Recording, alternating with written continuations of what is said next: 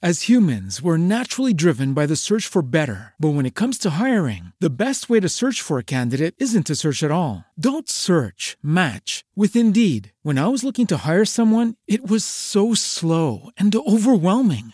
I wish I had used Indeed. If you need to hire, you need Indeed. Indeed is your matching and hiring platform with over 350 million global monthly visitors, according to Indeed data, and a matching engine that helps you find quality candidates fast. Ditch the busy work. Use Indeed for scheduling, screening, and messaging so you can connect with candidates faster. And Indeed doesn't just help you hire faster. 93% of employers agree Indeed delivers the highest quality matches compared to other job sites, according to a recent Indeed survey. And listeners of this show will get a $75 sponsored job credit to get your jobs more visibility at Indeed.com/podcast. That's Indeed.com/podcast. Terms and conditions apply.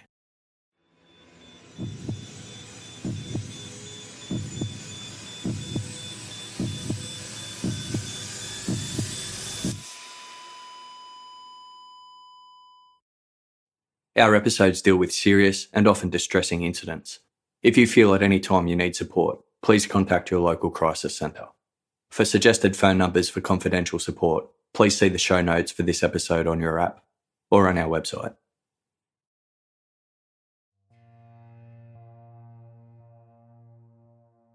In mid-2017, Emily Hogan was far from home. The British graduate student was studying abroad in the US at the University of Illinois, 135 miles southwest of Chicago. The campus, which is nearly equally distributed between neighbouring twin cities Urbana and Champaign, was and remains popular with international students. In that year alone, almost 11,000 students from 113 countries attended UIUC. Over half were from China. On the morning of Friday, June 9, 2017, Emily was walking the streets of Urbana-Champaign alone. She was on her way to a bus stop when, at around 9:30, a black four-door car pulled up alongside her. Behind the wheel was a male driver wearing mirrored aviator sunglasses and a black t-shirt. He wound down the driver's side window and yelled out to Emily, "I'm an undercover cop," and said he was doing some work in the area. He then flashed what appeared to be a police badge that was hanging around his neck on a chain. Emily approached the car. The undercover officer requested that she get in so he could ask her some questions about things that had been going on in the neighbourhood. Emily paused. Something about the situation didn't seem right. Sensing that the man wasn't really a cop, Emily firmly said no before backing away. Surprised by her answer, the man remarked, "Well, if you see anything suspicious, call the police." He then drove away. Unsettled by the encounter, Emily phoned the University of Illinois campus police. They scoured the area but failed to find the so-called undercover cop. A bulletin was published alerting the college community of the potential danger, and Emily posted about the incident on Facebook, where it quickly spread among campus forums. She described the man and his ploy, but couldn't recall the make or model of his car, simply referring to it as a black sedan. She warned other students, "Don't get into the car, even if they claim to be police or have a badge."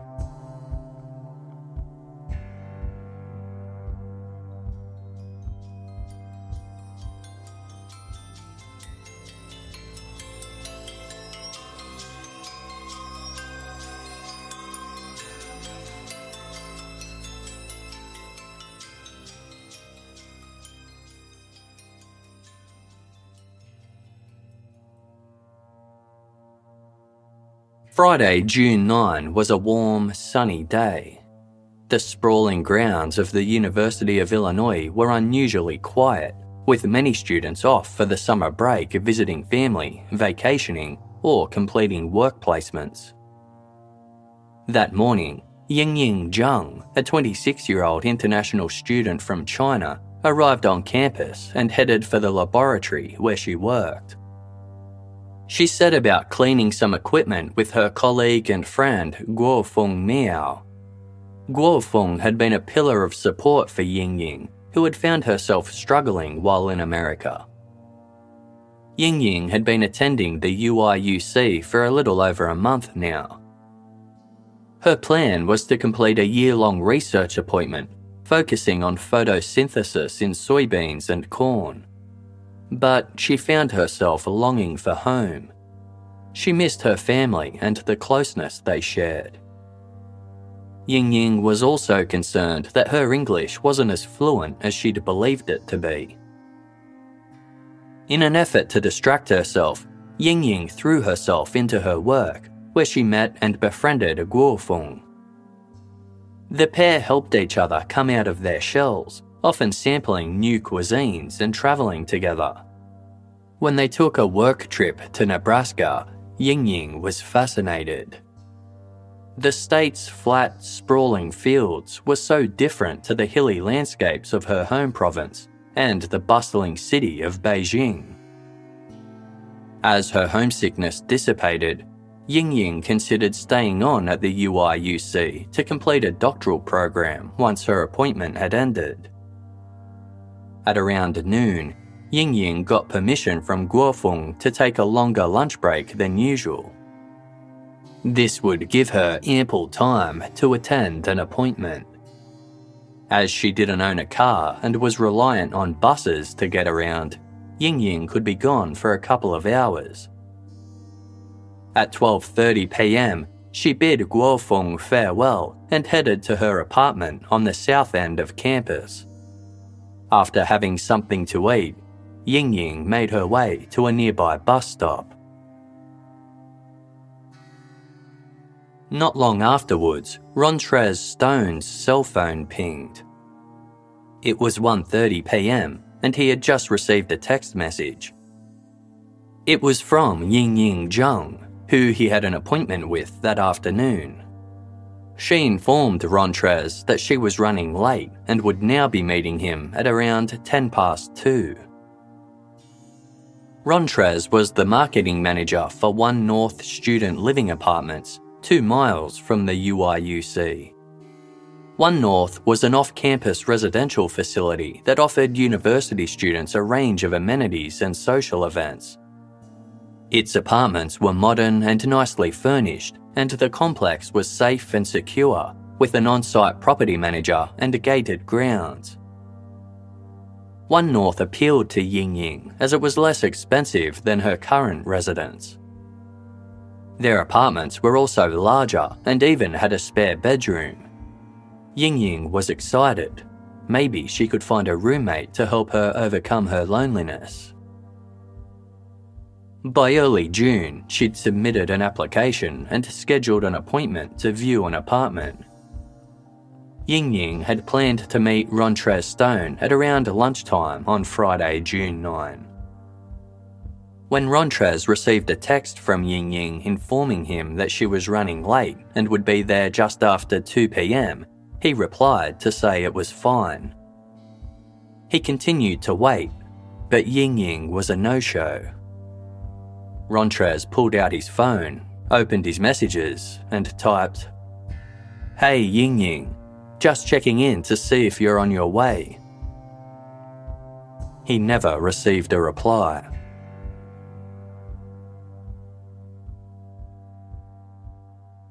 By the middle of the afternoon, Yingying had not yet returned to the lab. This concerned her colleagues. Over the past month, she had proved herself to be a responsible employee. She wasn't someone who would take half a day off on a whim. Guofeng was particularly worried for her friend. The pair had discussed getting dinner together that night. Yingying would always confirm plans with her first, but Guofeng hadn't heard a thing. At around 4 p.m, Guofeng and others rang Yingying's mobile phone. There was no answer. Guofeng was forced to grab dinner alone. She rushed back to the laboratory at around 6:15 to check if Yingying had returned. There was still no sign of her. Guofeng then went to Yingying's apartment, but no one answered the door. Convinced something was wrong, Guofeng reported Yingying missing to the campus police. As it was a Friday night, they were inclined to think Yingying might have just gone out. But the overt concern expressed by her colleagues hinted that something was truly amiss. Officer Ezard Hoskins headed over to Yingying's apartment to check up on her, but no one came to the door. Although the student population had dwindled over the break, there were still plenty of young people milling about. No one recalled seeing Yingying. During his search, Hoskins continued to call Yingying's cell phone. Each time, it rang out. Officer Hoskins headed back to Yingying's apartment. Her worried colleagues were gathered outside, awaiting news. Hoskins noticed that a business card he had left at Yingying's front door hadn't been touched. Housing staff unlocked the apartment and Hoskins entered with a colleague to conduct a preliminary search. The apartment was lived in, but nothing appeared to be out of place. An unassembled bicycle lay in the living room. There were several pots and pans out in the kitchen. The covers of Yingying's bed were pulled back slightly. Some cash had been left on top of a dresser. The officers agreed that everything appeared to indicate that Yingying had intended to return. By midnight, Yingying was still missing. As the situation had become increasingly dire, Yingying's colleagues phoned her family in China.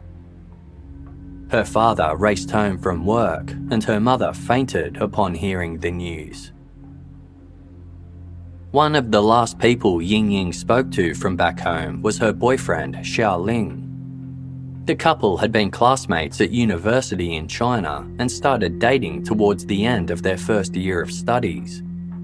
They were maintaining a long-distance relationship while Yingying was in the US and hoped to get married later in the year. Yingying spoke to Xiao Ling on the phone the night before she vanished. She was looking forward to moving apartments and detailed her plans to sign a lease for her new place the following day. Xiao Ling was certain that something terrible must have happened. He knew Yingying would never want to cause undue concern to others. He called her over and over, but there was never any answer. Officers spoke with Rontrez Stone, the One North Student Living Apartments marketing manager. He hadn't heard from Yingying since she texted him to say she was running late to their appointment. Phone records revealed that Yingying's cell phone was last active on the afternoon she vanished. It pinged a cell tower in downtown Champaign, around a 4-minute drive from the UIUC. The final ping was at 2:28 p.m, near 20 minutes after she had planned to get to One North. The Champaign-Urbana Mass Transit District is a bus network that serves both cities. Locally, it's known as the MTD. This was the system used by Yingying to navigate around town. Buses within the MTD are equipped with multiple CCTV cameras. While examining footage taken by the vehicles on June 9, investigators caught sight of Yingying outside her apartment building at 1:35 p.m. A bus's external camera captured Yingying as she boarded. Internal cameras recorded her as she walked down the aisle and found a seat. She was dressed in jeans, a pink and white long-sleeve shirt with a white top underneath, and white shoes. She was carrying a navy blue backpack, and on her head was a grey baseball cap. The bus was operating on what was called the Teal Line. Its route took passengers northeast through the college campus. At 1:52 p.m, it stopped at the intersection of Springfield and Matthews Avenues in Urbana, where Ying Ying disembarked. As this site was still about 1.5 miles south of the One North apartments, it seemed likely that Ying Ying had intended to transfer to another bus. 4 minutes later, a bus known as the 22 Limited travelled through the area. The vehicle's external cameras filmed Ying Ying walking north along Springfield Avenue towards another stop. When Ying Ying noticed the bus passing her, she ran after it and attempted to flag it down. It was clear she wanted to board. However, as she was on the wrong side of the road, it continued on without stopping. The bus turned left onto a street named Goodwin Avenue. Ying Ying chased after it, but didn't make it to the next stop in time, and ultimately missed it. To piece together Ying Ying's movements from then onwards, investigators pulled footage from security cameras in the vicinity of her last known location. UIUC Campus Police Telecommunications Officer Kenny Costa was scrutinising footage taken from a parking garage camera when he noticed something. Standing across the road was Ying Ying, waiting by a bus stop. She had seemingly continued along Goodwin Avenue to the stop after missing the bus. Officer Costa kept watching the video. At 2 p.m, a black 4-door hatchback could be seen driving south along Goodwin Avenue on the opposite side of the road from Ying Ying. The car then turned left onto a side street before reappearing on Goodwin Avenue several minutes later.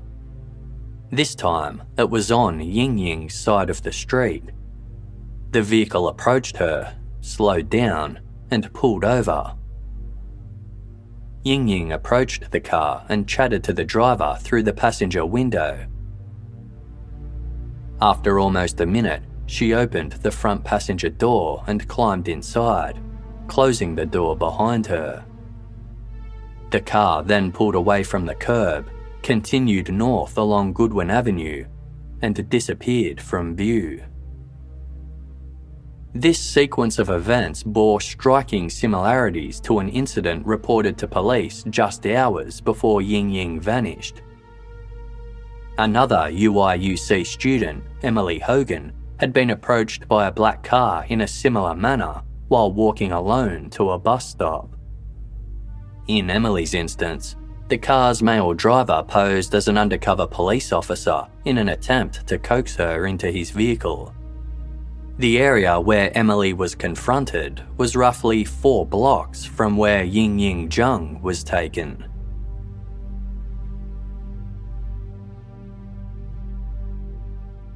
Other security cameras in the area captured the car containing Ying Ying travelling a 1/4 mile before it turned onto a street named University Avenue.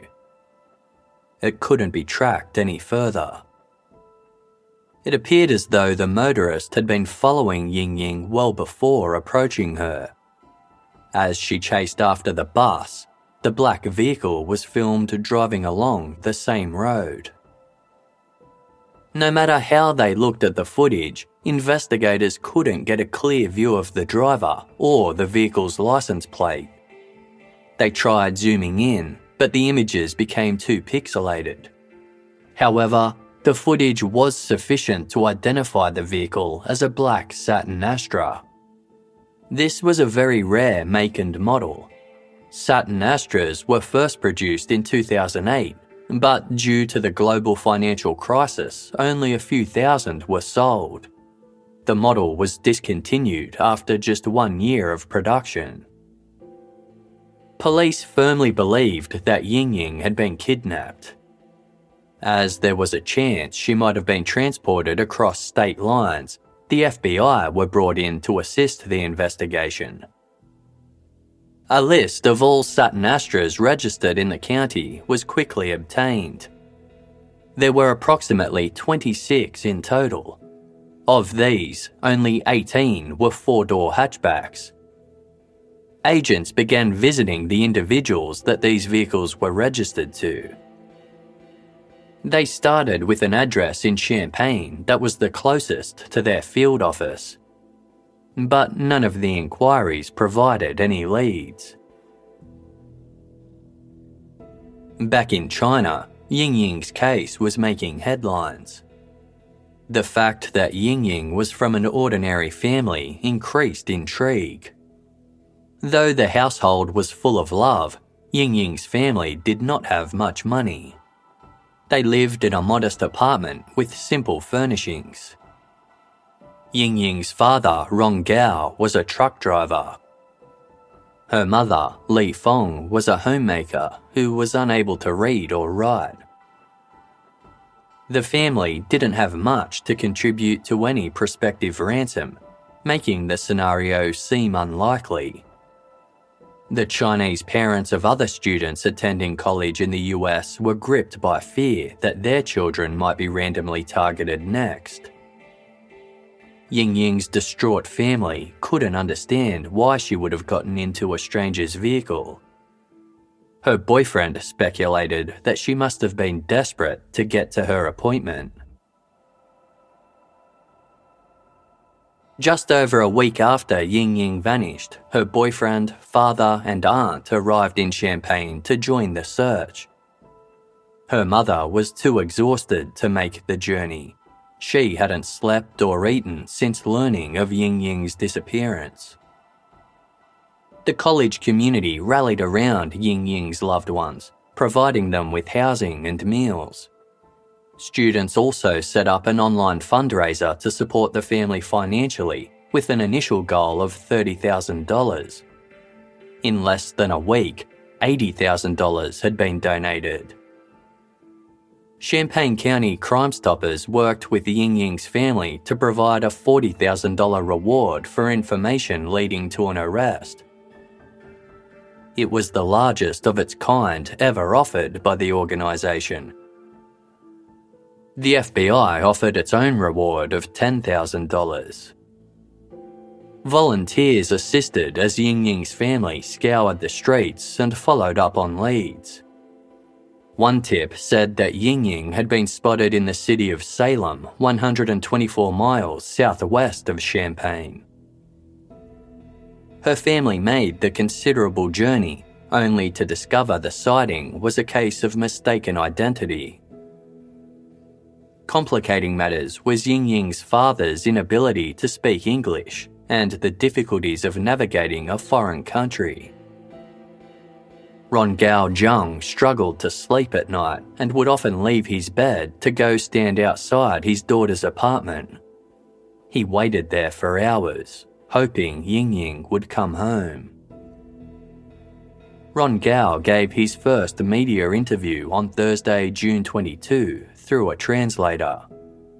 He begged the person who had taken Ying Ying to return her, before addressing his daughter directly. "Ying, be strong. Dad is waiting for you here. I hope that being a good person, you will be safe forever. I will wait for you, and we will definitely find you." In an effort to raise awareness, Ying Ying's boyfriend, Xiao Ling, organised a vigil to take place on the night of Thursday, June 29. Participants would begin at the campus's Kranitz Centre for the Performing Arts, then walk to the location where Ying Ying was last seen. After pausing at the site, they would return to the Kranitz Centre for a concert. That evening, Megan, not her real name, received a text message from her boyfriend. The pair had only been dating a month after meeting on a dating website. In his message, Megan's boyfriend requested that she accompany him to the walk that was being held for Ying Ying Zhang. He wrote, I am going to this no matter what. I'd love it if you were there with me. Megan was aware of Ying Ying's case. She asked her boyfriend why he was interested in going and why he wanted her to go too.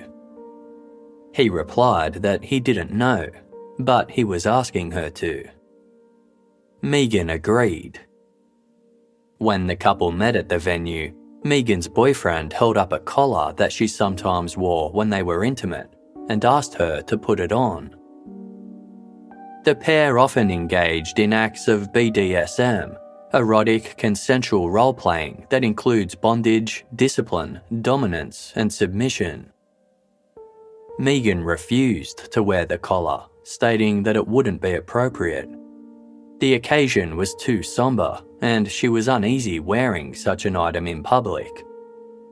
He accepted this and didn't press the matter.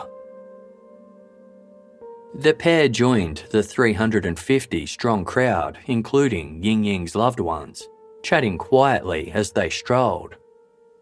After briefly talking about their relationship, Megan's boyfriend brought up the nearby FBI field office. He described where it was located, then named some of the media agencies covering the walk. He also made some obtuse remarks about the walk's participants being there for him. After a while, he picked up one of Megan's hands and traced the number 13 on her palm. She was confused. At the end of the walk, Megan went to the bathroom. When she returned outside, her boyfriend was sitting on a bench waiting for her. He grabbed her iPhone and tapped away on it before handing it back. He had written a short message on her notes app. It read, "It was me. She was number 13. She's gone. Forever." After Megan had seen the message, her boyfriend deleted it. The pair then attended the concert. Megan's boyfriend exhibited strange behaviour throughout the show. He consumed a large amount of alcohol and clapped in a weirdly slow staccato fashion. When the crowd gave Ying Ying's boyfriend a standing ovation, he remained seated. At one stage, he pointed out another attendee to Megan and remarked that she would make, quote, "a good target." By the time the concert concluded, Megan was extremely disturbed. As the pair walked off, her boyfriend brought up the message he had typed earlier on Megan's phone. He revealed that he was a serial killer. He had started murdering when he was 19 and had killed a total of 13 women. He didn't know the names of any victims aside from Ying Ying Zhang. She was the only one who'd had a public profile and could be tied back to him.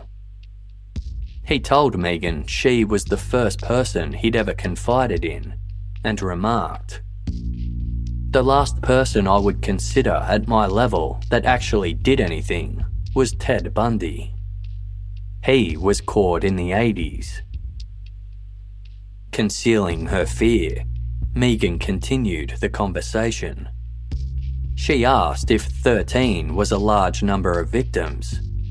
Her boyfriend responded incorrectly. "It's bigger than Jeffrey Dahmer, bigger than John Wayne Gacy. I have caught the nation's attention, apparently." He then reassured Megan that he would never harm her. She responded, "Unless for some reason I'm a complete idiot and say something to somebody, and then I'm not safe."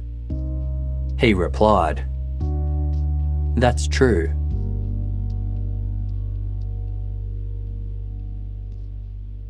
Investigators fronting the Ying Ying Zhang case remained tight-lipped, refusing to divulge publicly how it was progressing. Behind the scenes, they had been working around the clock to find her. ongoing efforts to enhance security camera footage of the suspect's Saturn Astra proved fruitless. UIUC campus police officer Sergeant James Carter asked whether he could help. Carter was known for his knowledge of cars and eye for detail. Over the course of 5 to 10 minutes, he continually slowed and paused the video to make sure nothing escaped him. Carter then noticed something. The hubcap on the car's right front wheel appeared to have a dark spot. He rewound the footage and studied every single frame. He realised that the hubcap was broken, with a chunk missing from its outer rim. Sergeant Carter also determined that the vehicle had a sunroof. Of all the black Saturn Astra hatchbacks within the county, only one was noted as having a sunroof. It was the first vehicle the FBI had inspected during their initial inquiries. It was registered to a 27-year-old local man named Brent Christensen, who lived right there in Champaign. Christensen, a former master's student at the UIUC, had no criminal record. He lived with his wife Lisa, not her real name, in a 2-bedroom apartment on West Springfield Avenue. Christensen had also been a teaching assistant at the university, but was currently unemployed and looking for work. When initially questioned by the FBI, Brent Christensen had been polite and upfront. He was familiar with the Ying Ying Zheng case and acknowledged that he drove a car matching the suspect's vehicle. He maintained that he was at home all day on Friday, June 9, sleeping or playing video games. He allowed his apartment and car to be searched. Nothing suspicious was found.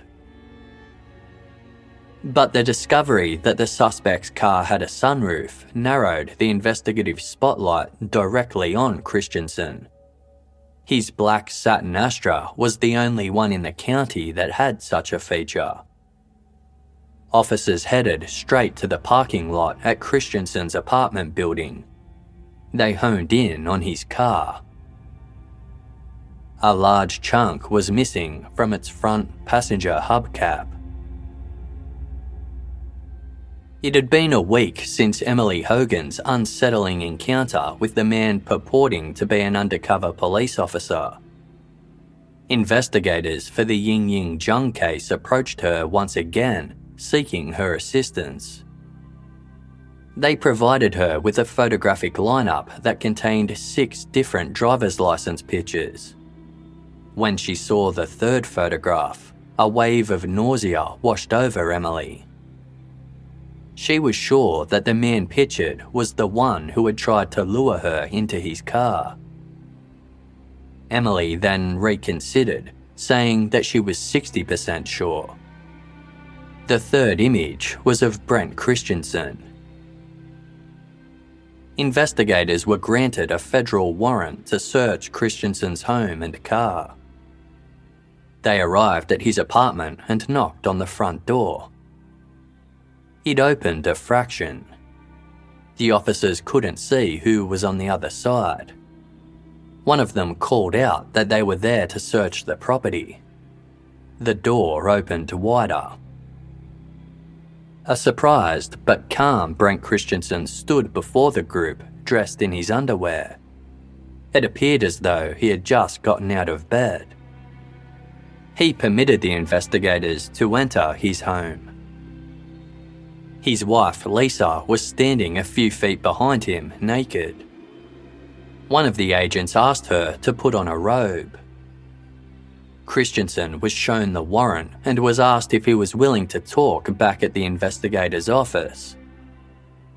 Looking nonchalant, Christensen turned to Lisa and asked, "Everything I've seen in the movies tells me I shouldn't talk to the police. What do you think?" In an equally unconcerned tone, she replied, "Yeah, I think you should go." Christensen put on a black t-shirt and some pants before he was escorted to the FBI field office. Once there, he was asked to recap his alibi.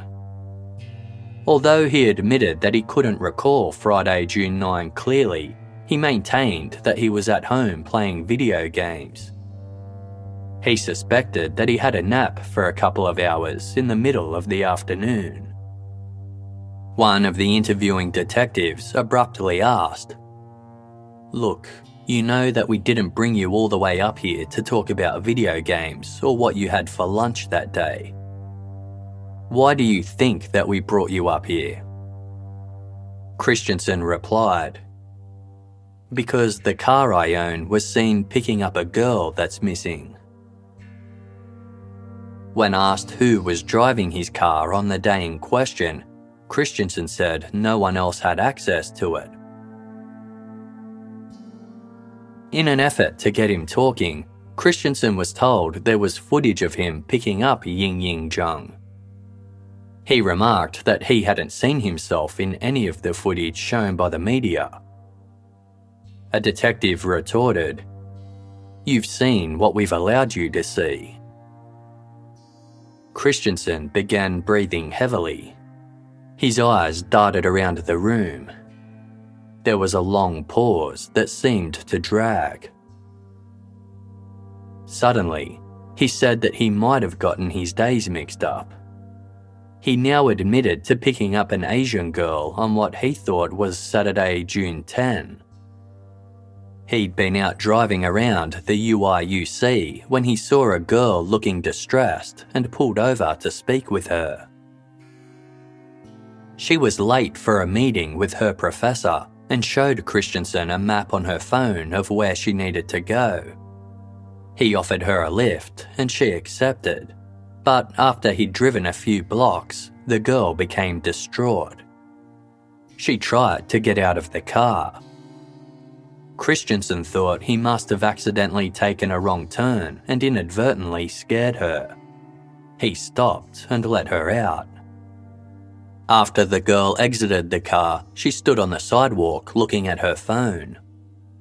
Christensen then drove back home. He couldn't remember his passenger's name, but provided a brief description of her. She spoke broken English, had been wearing jeans, and was carrying a backpack. He estimated she had only been in his car for 5 minutes or less, but he couldn't remember where he had taken her. When asked why he had withheld this information, Christensen insisted that he thought he'd given the girl a lift on the Saturday, not the Friday that Ying Ying Zhang was taken. The topic of Christensen's marriage was then raised. Christensen and his wife Lisa were in a mutually agreed upon open relationship, which enabled them to date other people while remaining married. Lisa had a boyfriend whom she knew through work. The weekend Ying Ying was taken, Lisa and her boyfriend were vacationing interstate. Christensen was left home alone. He admitted that he had gone out driving because he'd been stir-crazy and lonely. All he'd wanted was to clear his head. Christensen pointed out that he still wasn't sure the girl he'd met had been Ying Ying Zhang. He was asked if he'd picked up the girl because he wanted to sleep with her. Christensen replied, "I mean, that would have been nice, but..." Then he trailed off. A more forceful approach was taken. Interviewing officers demanded that Christensen tell the truth. "Where'd you take her, Brent? We need to find Ying Ying." There was a pause. Then Christensen said, "I think it's time that I stop answering questions. I know the typical advice is to get a lawyer before you answer anything, and I think I've tried to help enough."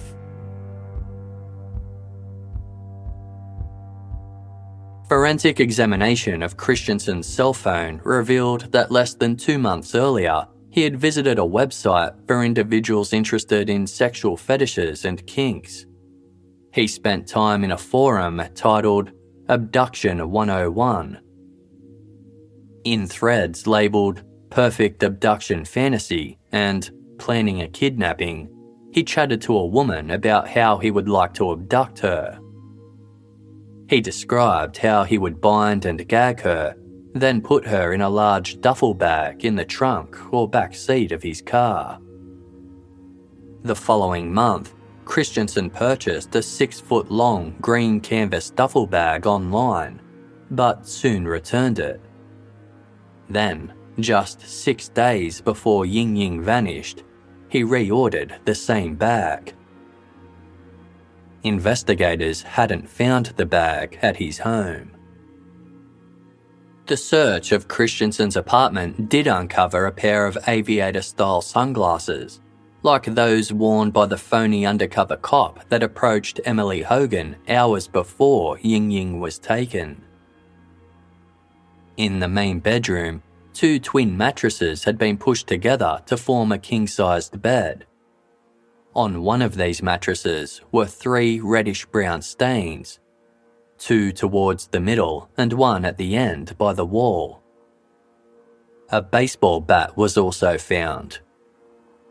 Luminol revealed it too contained a stain. Christensen's Saturn Astra was also examined. The front passenger seat and side of the car had been recently and thoroughly cleaned. Investigators were certain that Brent Christensen was involved in Ying Ying's disappearance, but they didn't want to keep him in custody. If released, they believed he might slip up and do something that would lead them to Ying Ying. On Friday, June 16, Christensen was sent home without charge. Christensen was well aware that his movements were now being monitored by the FBI. He turned off the tracking function on his phone and switched to a virtual private network to encrypt his internet connection. In the meantime, his marriage deteriorated further. His wife had taken to sleeping in the spare room and pushed heavy items against the door to prevent him from entering. The cold shoulder didn't impact Christensen too harshly. As per the rules of his open marriage, he had another intimate partner he could reach out to, a young woman he'd recently started dating named Megan. Megan had been terrified of her boyfriend since the night of Ying Ying Zhang's vigil. Christensen had insisted she accompany him to the walk, during which he confessed to being a serial killer. That night, he detailed in an excited and boastful manner exactly how he had attacked Ying Ying. He said he had taken her to his apartment, cut off her clothing, and raped her on his bed before strangling her with his hands. As he was over 6 feet tall and had a large build, it was easy for him to overpower the much smaller Ying Ying. Nevertheless, she had fought back fiercely. Christensen described it as, quote, unbelievable, supernatural almost how she didn't give up. He estimated that he had choked Ying Ying for 10 minutes. Despite this, she kept breathing. He then carried her into the bathroom and placed her in the tub before striking her with his baseball bat. Uncertain whether he had killed her, he grabbed a knife and stabbed her in the neck. Either consciously or as a reflex, Ying Ying tried to grab the weapon. Christensen then decapitated her.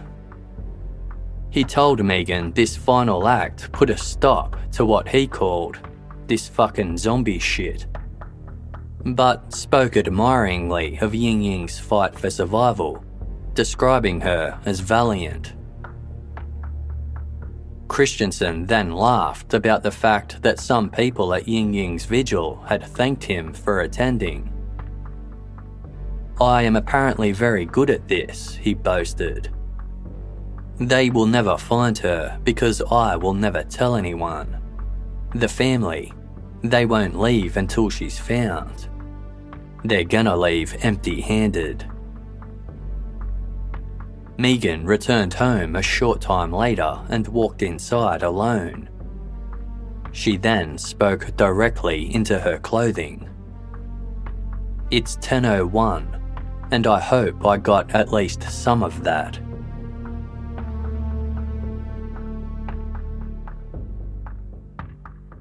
As humans, we're naturally driven by the search for better. But when it comes to hiring, the best way to search for a candidate isn't to search at all. Don't search, match with Indeed. When I was looking to hire someone, it was so slow and overwhelming. I wish I had used Indeed. If you need to hire, you need Indeed. Indeed is your matching and hiring platform with over 350 million global monthly visitors, according to Indeed data, and a matching engine that helps you find quality candidates fast. Ditch the busy work. Use Indeed for scheduling, screening, and messaging so you can connect with candidates faster. And Indeed doesn't just help you hire faster. 93% of employers agree Indeed delivers the highest quality matches compared to other job sites, according to a recent Indeed survey. And listeners of this show will get a $75 sponsored job credit to get your jobs more visibility at Indeed.com/podcast. That's Indeed.com/podcast. Terms and conditions apply. O'Reilly. You need parts? O'Reilly Auto Parts has parts. Need them fast? We've got fast. No matter what you need, we have thousands of professional parts people doing their part to make sure you have it. Product availability. Just one part that makes O'Reilly stand apart. The professional parts people. O'Reilly Auto Parts.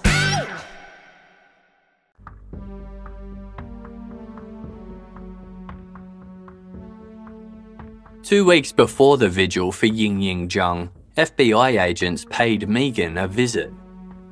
By this stage, all eyes were on Brent Christensen, but he had yet to be directly implicated in the crime. Investigators needed the help of someone close to him to secure the smoking gun. Their efforts were kept under wraps.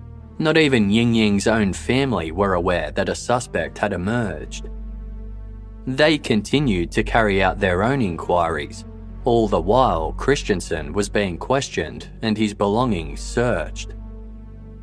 Megan was upset to learn that her boyfriend was a prime suspect in a kidnap investigation. Yet, she couldn't deny her own concerns. Although her relationship with Christensen seemed promising to begin with, in late May he'd sent her a series of text messages in which he rambled about not wanting to fade away into obscurity.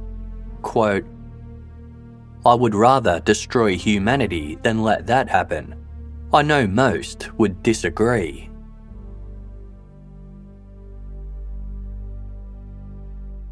It was proposed that Megan work with investigators by covertly recording Christensen whenever they were together.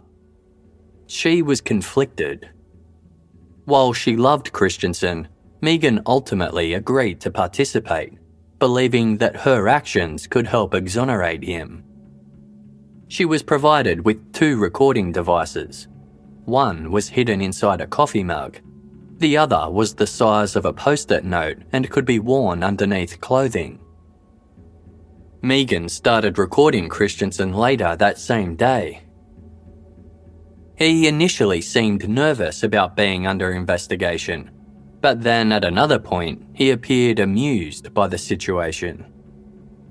Christensen often talked about the Ying Ying Zhang case with Megan. He came up with excuses regarding the evidence against him, often using Megan as a scapegoat.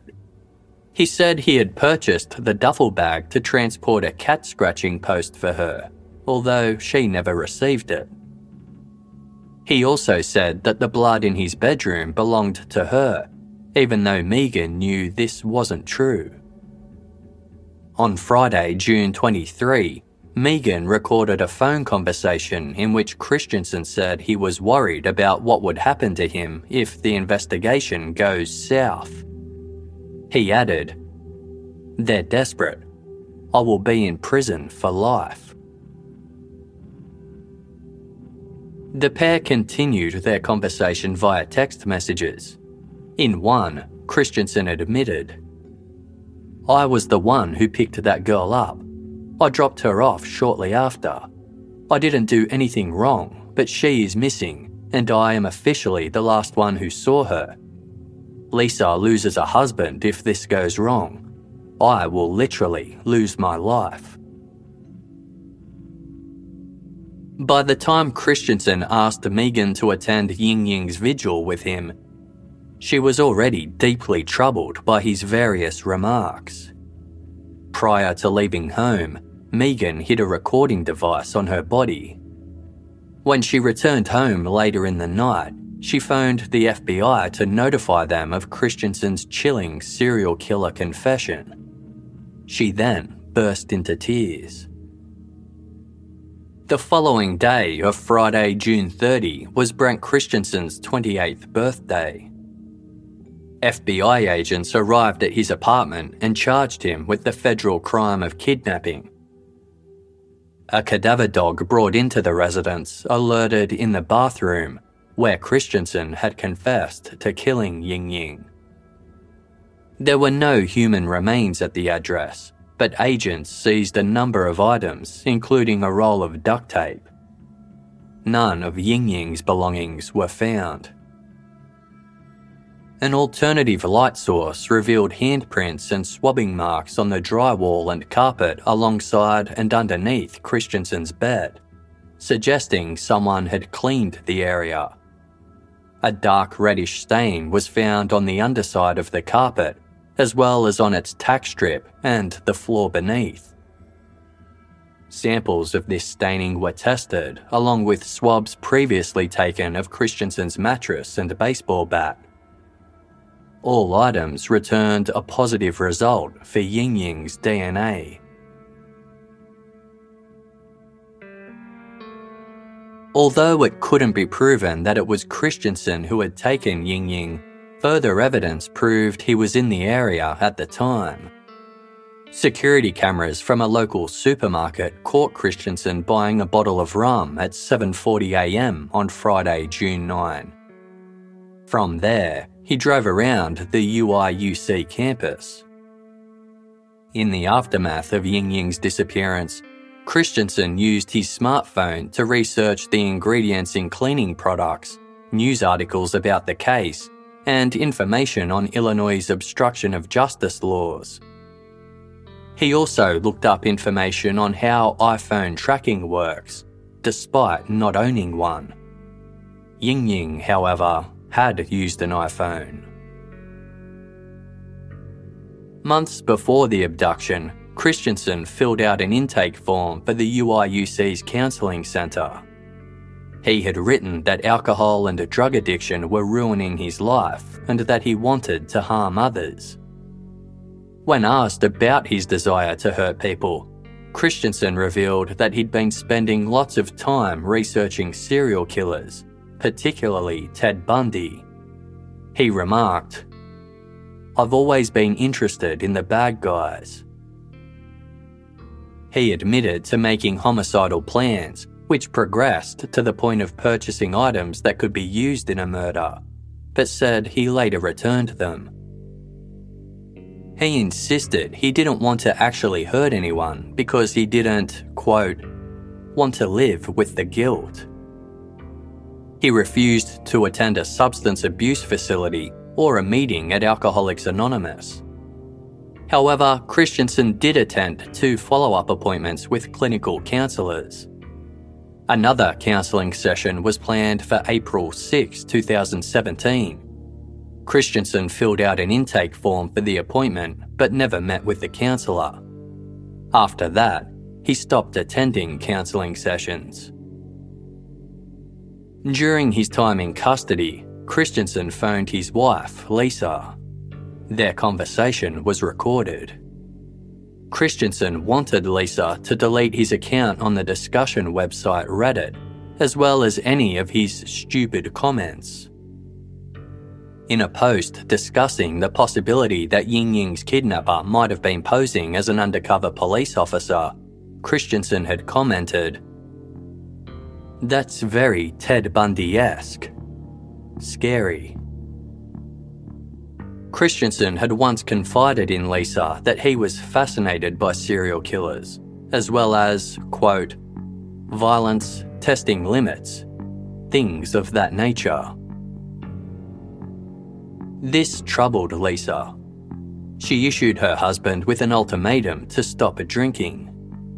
When he failed to do so, Lisa announced in March 2017 that she wanted a divorce. This caused Christensen to become emotional and distraught, so Lisa suggested they open their relationship as a compromise. Lisa returned home from her weekend away with her boyfriend days after Ying Ying was abducted. She didn't notice anything strange about her husband's behaviour. However, on Monday, June 12, she saw him leave the apartment carrying a duffel bag that didn't look to have much inside it. She also noticed the petrol gauge in Christensen's Saturn Astra was at the halfway point. This indicated that Christensen had driven 200 miles over the weekend.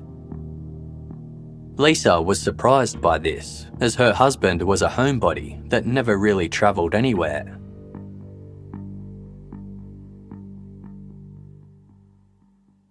Staff and students from the UIUC were shocked upon learning of Brent Christensen's arrest. He was remembered as a mild-mannered and normal student and teacher's assistant, if a little awkward. However, one young woman who lived in the same apartment building as him told the media she had always found him creepy. Photographs and video footage taken at the vigil for Ying Ying featured Christensen with Megan. He was captured holding her hand and walking alongside her with an arm around her shoulders. In hindsight, these innocuous images were chilling, as they implied Ying Ying's killer might have walked with her family that night, pretending to show his support. On the morning of Monday, July 3, members of the media and the UIUC community queued outside Urbana's small federal courthouse to attend Christensen's first hearing. Only 45 people could fit inside the courtroom. Hundreds of others gathered outside, chanting, "Justice for Ying Ying," while holding banners and signs that read, "We are with you, Ying Ying." When Christensen appeared in court, he was shackled at the ankles and said little. Ying Ying's father and boyfriend watched on in silence as the judge ordered him to be held without bond. He was facing charges of kidnapping resulting in death and lying to federal agents. The prosecution was seeking the death penalty. Christensen pleaded not guilty.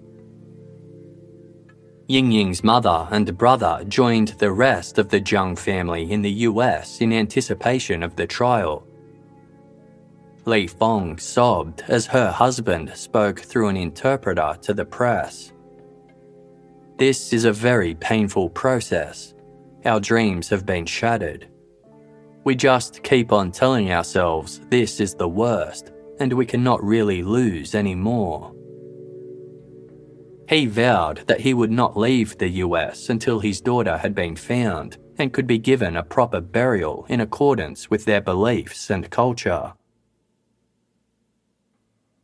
Delays by the defence meant the trial didn't begin until April 2019, almost 2 years after Ying Ying's disappearance.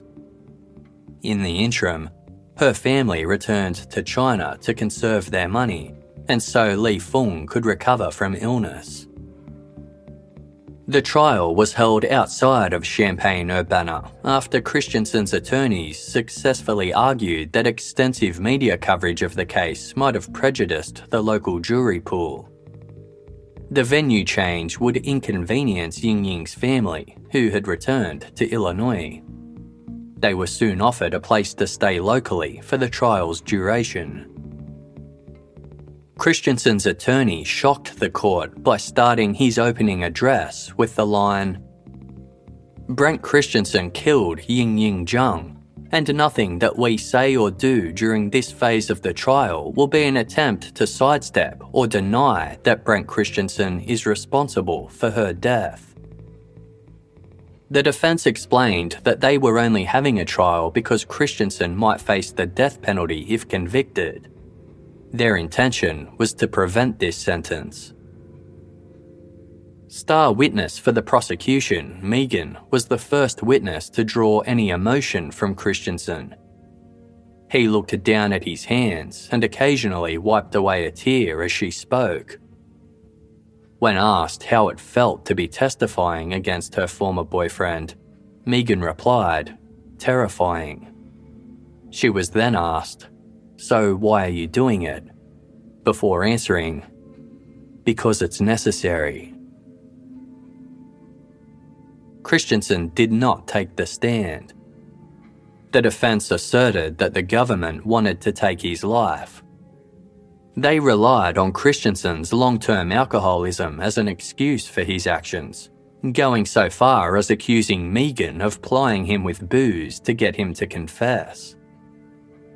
They also blamed her for introducing him to BDSM, claiming she, quote, "injected the idea of fantasy and sex." They described Christensen as a happily married, successful student who was led astray by alcohol and linked sex with violence after discovering BDSM culture. After 2 hours of deliberation, the jury found Brent Christensen guilty on all 3 counts.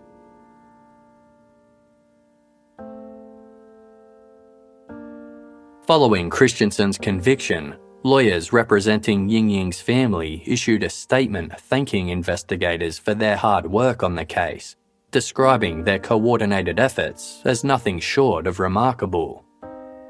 They also thanked all the witnesses who had testified, in particular Megan. Quote, "Megan's courage is self-evident, and the assistance she gave to law enforcement was invaluable." The close-knit, loving Zhang family were able to tell the world how the loss of Ying had impacted them at Christensen's sentencing hearing. Her father wept over the last photo he had taken with his daughter. It depicted Ying flanked by both her parents outside a train station moments before she departed for the US. She had just celebrated her 26th birthday, the party doubling as a farewell celebration. Through tears, her mother asked the court, "This wonderful daughter of mine, she is my everything. How am I supposed to carry on living? I really don't know how to carry on." One of the few times Christensen showed emotion throughout the hearing was when his father testified that the thought of his son being executed was unbearable. This caused Christensen to break down in tears. In order for Christensen to receive the death penalty, the jury had to reach a unanimous decision. They deliberated for almost 2 days. Ultimately, 10 wanted to deliver the death penalty, while 2 were opposed. As a result, Brent Christensen was sentenced to life in prison without the possibility of release. He was also given 5-year sentences for the 2 charges of lying to federal agents and the maximum fine of $750,000. Christensen chose not to address the court upon hearing the verdict, but smiled at his mother when he heard his life would be spared. The judge told him, "The mercy extended to you by the jury is a testament to their humanity, not your character.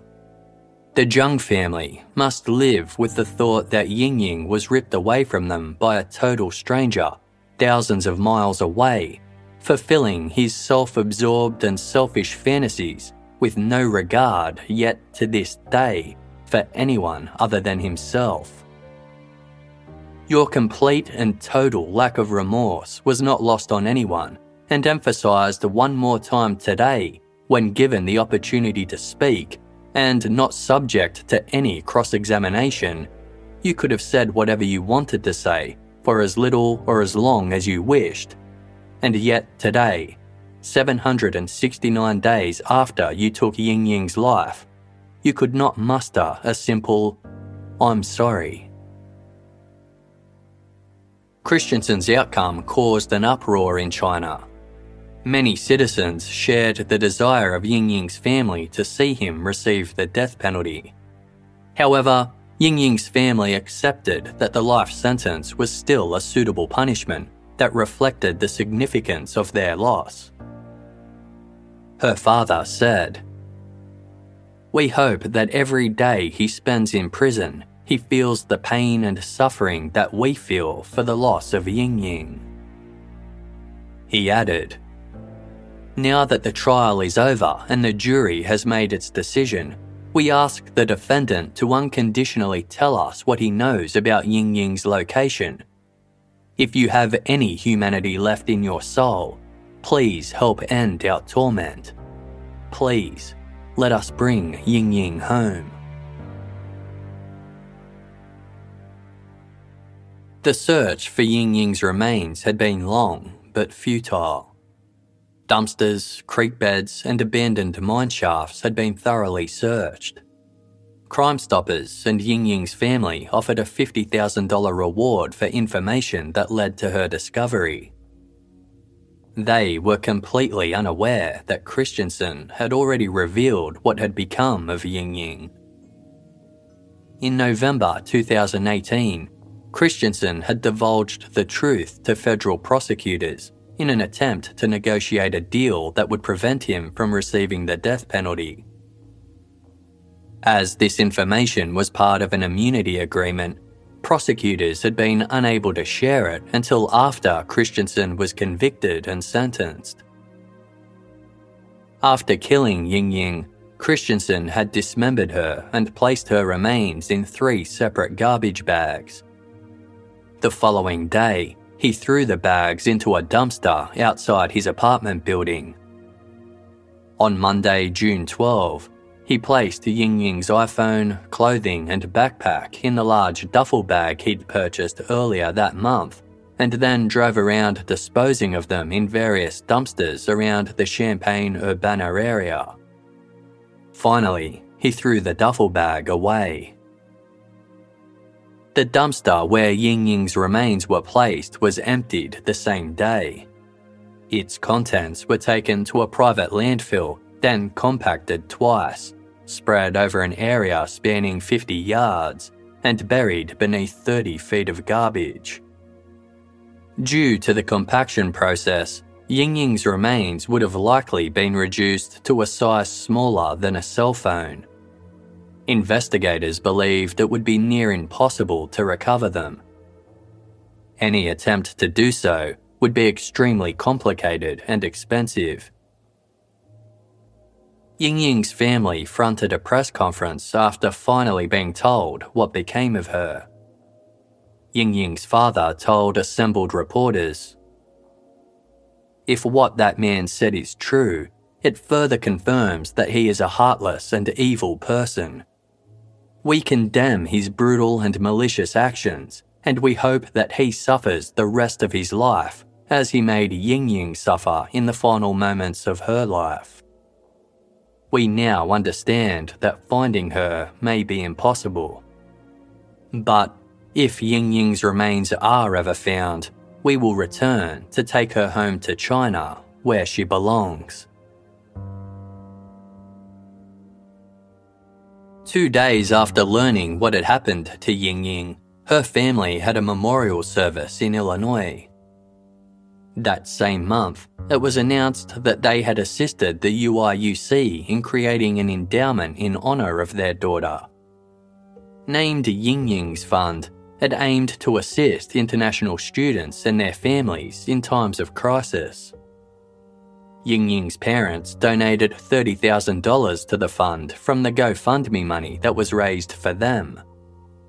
The UIUC's Chancellor spoke of his admiration for their gesture. The Jungs, cherished members of our own Illinois family, are going through one of the most challenging points in their lives, and yet they are still thinking of others. Their gift will make an enormous impact when these students and their families need it most. Ying Ying's family also donated a further $20,000 as rewards for individuals who helped solve her case. The UIUC also awarded 3 members of their police department the institution's highest honour, the Chancellor's Medallion, for their work on Ying Ying's case. Sergeant James Carter, who identified the Saturn Astra's distinctive hubcap and sunroof. Telecommunicator Kenny Costa, who traced Ying Ying's path to the second bus stop and discovered she had been abducted using CCTV footage. And Detective Eric Stuyvesant, who interrogated Christensen. Despite Brent Christensen boasting that he was a prolific serial killer, nothing has ever been found linking him to any other crimes. Investigators concluded that this element of his confession was nothing more than a fantasy. Ying Ying's parents chose her name as it meant the twinkling of the stars or candlelight. From an early age, their daughter proved to be extremely intelligent. She ranked at the top of her class at every school she attended. In 2009, Ying Ying was accepted to study environmental science at university. She was the first member of her family to pursue a tertiary education. 4 years later, Ying Ying graduated as one of the top students in her year. Next, she began a master's degree in environmental engineering at Beijing's prestigious Peking University. By 2016, Ying Ying had her master's and began working as a research assistant at the Chinese Academy of Sciences. She set aside some of the money she earned and purchased gifts that would make her family's lives easier, such as a microwave and a cell phone. Ying Ying's ultimate ambition was to become a professor. This career path would help her support her family financially. Despite never having left China before, she decided that the best way to achieve this goal was to travel to the United States for further education.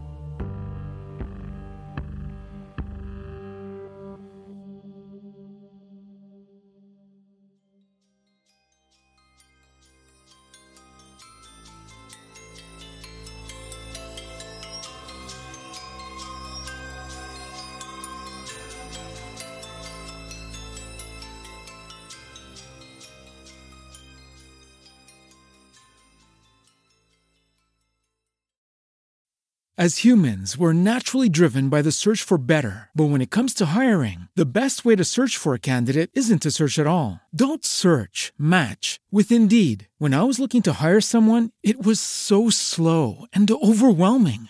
I wish I had used Indeed. If you need to hire, you need Indeed. Indeed is your matching and hiring platform with over 350 million global monthly visitors, according to Indeed data, and a matching engine that helps you find quality candidates fast. Ditch the busy work. Use Indeed for scheduling, screening, and messaging so you can connect with candidates faster. And Indeed doesn't just help you hire faster. 93% of employers agree Indeed delivers the highest quality matches compared to other job sites, according to a recent Indeed survey. And listeners of this show will get a $75 sponsored job credit to get your jobs more visibility at Indeed.com/podcast. That's Indeed.com/podcast. Terms and conditions apply.